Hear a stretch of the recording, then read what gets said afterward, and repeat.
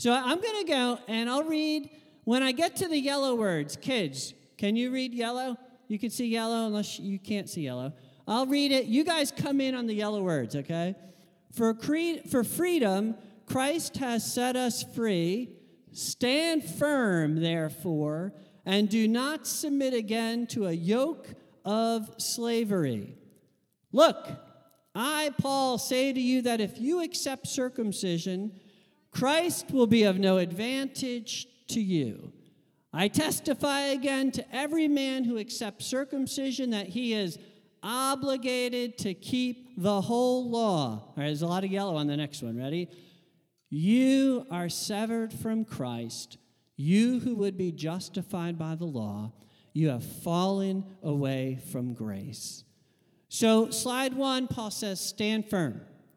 Stand firm. I think I'd like to illustrate this. I need a volunteer, and I'm going to call Eli because it was his birthday a few days ago, too. We had so many birthdays. Luke's birthday, Jacob's birthday, everyone. Eli, come on up. This is like a birthday present, except it's not really. All right, Eli, I want to know, can you stand firm? Can you? I guess. He said, I guess. Can I push you a little bit and see if you stand firm? All right. He's a good sport. All right, let's see if he can stand firm. Are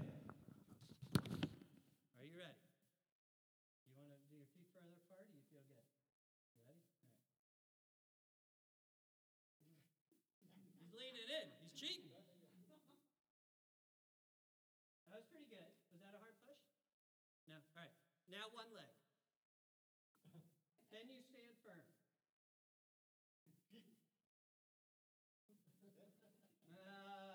Try it again. One more time. Ready? One leg up. Ready? You got to just hold it. Hold it. All right. You're a good sport. Have a seat. Eli, was it easier to stand firm on 2 legs or on 1 leg? It's easier on 2 legs. There are 2 forces, and you'll need 2 legs to stand firm. Legalism, which is the idea that if I keep certain rules, I am more righteous in God's sight. You'll need 1 leg to stand firm against legalism. Hedonism, which says, hey, I'm forgiven. I can do whatever I want and sin, and Jesus doesn't care. You're going to need the other leg to stand firm against hedonism. Both of those forces are constantly at work in the Christian life. So Paul says, look, you're free. You're free in Jesus. Remember, you're freed from sin. You're freed from oppressive people. You're freed from a condemning conscience. You're freed from God's wrath. Remember, we went through all this last week. You're freed by the blood of Jesus. So Paul says, you got to stand firm in that freedom or you'll get knocked over. So there isn't a way you participate in your life. Now, what happens if you don't stand firm? Well, these 3 things happen. Christ will be of no advantage to you. We'll explain that in a second. 2, if you go into circumcision, which was an initiation, usually done, tiny little boys, they snip off a little piece of skin, and that's circumcision, something done to you. You're generally not conscious that it's happening. It only happened to the boys, and it expired essentially in terms of its requirements, and so the apostles never required it to be done.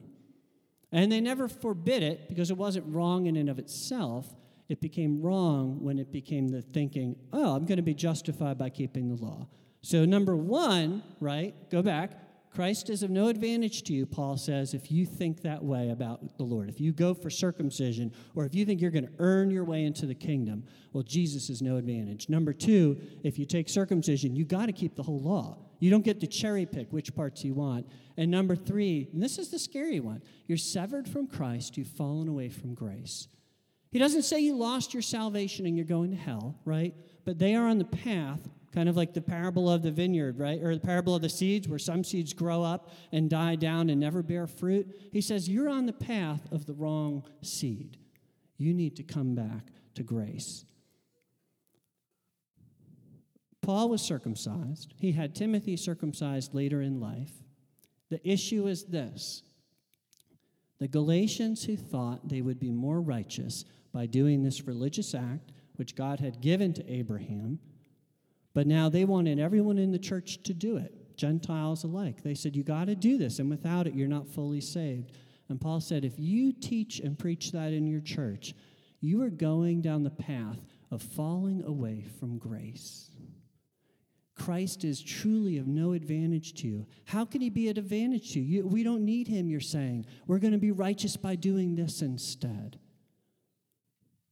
In our lives, this is pretty sneaky stuff. So you're here this morning, and that's good. But it doesn't make you more righteous. Does that make sense? It doesn't make you more holy in a justified sense of the word that you're here. Some Christians do their best sinning on Saturday night because they plan to go to church on Sunday, and they figure they can just kind of get it right with God on Sunday morning. That's crazy, but who hasn't thought that way a little bit? Who of us haven't done the moral mental math, right? It's so sneaky, this idea that somehow I can add to the righteousness. We're going to take communion here. It's going to be, it's the meal Jesus gave us. But if you come here and you take communion and you think that you're doing something for God, and God is looking down and giving you points on his eternal scoreboard in heaven, no, you've got it all wrong, right? Anything we do that we think we're doing it for God in terms of this act of performing and being more righteous and being made holy misses the whole point. This meal is a gift to us. When you take this meal, it's meant to strengthen you. It's God's grace. It's Jesus Christ reminding you, I'm the Lamb of God who takes away the sins of the world. So come with gratitude and thankfulness. Some churches in America, there's a faddishness. If you do the latest fads, whatever it is, or, maybe it's you sing all the newest songs, or some churches will go the other way. If you sing only the oldest songs, right, and you reject everything, they start to think they're more righteous because of that. This stuff is sneaky. It kind of drills into our heads, and you got to stand firm, Paul said, right? You got to stand firm in your freedom as a child of God. So what counts? If religious practices done for show don't count, I'll just say it. If eat on Friday doesn't count, right? If getting circumcised, which God actually commanded in the Bible for the Jews, doesn't count toward righteousness. Does earning lots of money count? Is that what our life is for, to earn lots of money? Does that count before God? Is that like, yep, that's why you're here? Is it like the game of life? You finish with the most? Does getting an A in math count before God? What about a B? Does that count?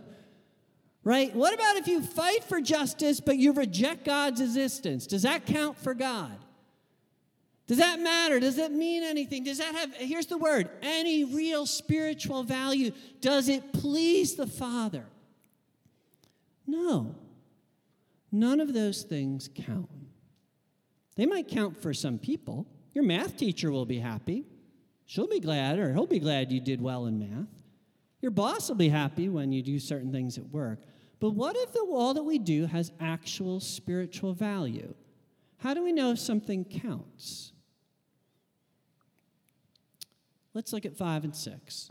For through the Spirit, by faith, we ourselves eagerly wait for the hope of righteousness. So Paul's saying, look, the Spirit, what every Christian has, through the Spirit, by faith in Jesus, we're going to wait with hope for the return of Christ, for it to be living in righteousness forever. Well, what do we do as we're waiting? What's worth our time? For in Jesus Christ, neither circumcision nor uncircumcision counts for anything. All right, kids, ready to read the yellow? But only faith working through love. That's what counts. The word counts is a really broad word in Greek. It can mean have strength, have power, have force. They would say a will only counts when someone dies, right? It only goes into effect. Has value. Paul picked a really broad word, I think, on purpose. He was trying to throw a really big net. And he was telling the Galatian church, do you want to know what counts? It's not circumcision. It's not uncircumcision. It's your faith in Jesus Christ expressing itself in sacrificial, patient love for other people. He's saying that's what counts. That syncs up with 1 Corinthians 13, doesn't it? Where Paul says you can do all these things, but if you don't have love, they don't mean anything. Faith is essential because it says here in Hebrews, without faith, it is impossible to please him, for whoever would draw near to God must believe that God exists. Right? Some people might say, well, if I just do good, does it matter if God exists? Doesn't that count, Pastor Dorfler? And the Bible says no. That's like trying to care for your spouse. Walking around your house, let's say you're married, and you spend the whole time living as if your spouse doesn't exist. You might make breakfast, and they might pick off the plate, and you might do these things, but won't they simply be offended by you if you walk past them back and forth as if they're not even there? Right? That's where Hebrews is going. You can't please God and reject God's existence at the same time. So faith is essential to living a life that actually pleases the Father. And I love this here. It says, right, without faith it's impossible to please him, but the contrary is true also. With faith, it is possible to please God. Look at how Westminster Standards puts it. It says about our good works, where it says God sees us in Christ, and it says he's pleased to accept and reward that which is sincere, even though accompanied with many weaknesses and imperfections. That's good, isn't it? That gives me hope and it humbles me. God accepts that which is sincere, even when it's accompanied by all of our mixed motives. With faith, it is possible to please God when that faith is expressing itself in love. Here's the closing thought here, and then we're going to move into communion. Back in the olden days of the temple, God wanted them to kill and cook lots of food, to make sacrifices of lambs and rams, to show them that the wages of sin is death. But it said something too. It said that there was, after burning of the cakes or the meat, a pleasing aroma to the Lord.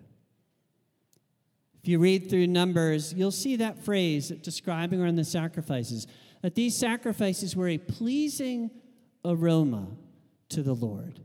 Now tie that with this, right? This is Paul in Romans 12. He says, having been transformed and justified, present your bodies as a living sacrifice, holy and acceptable to God, which is your spiritual worship. You're the pleasing aroma when it's your faith expressing itself in love. You're the sacrifice poured out. That's what values most in life.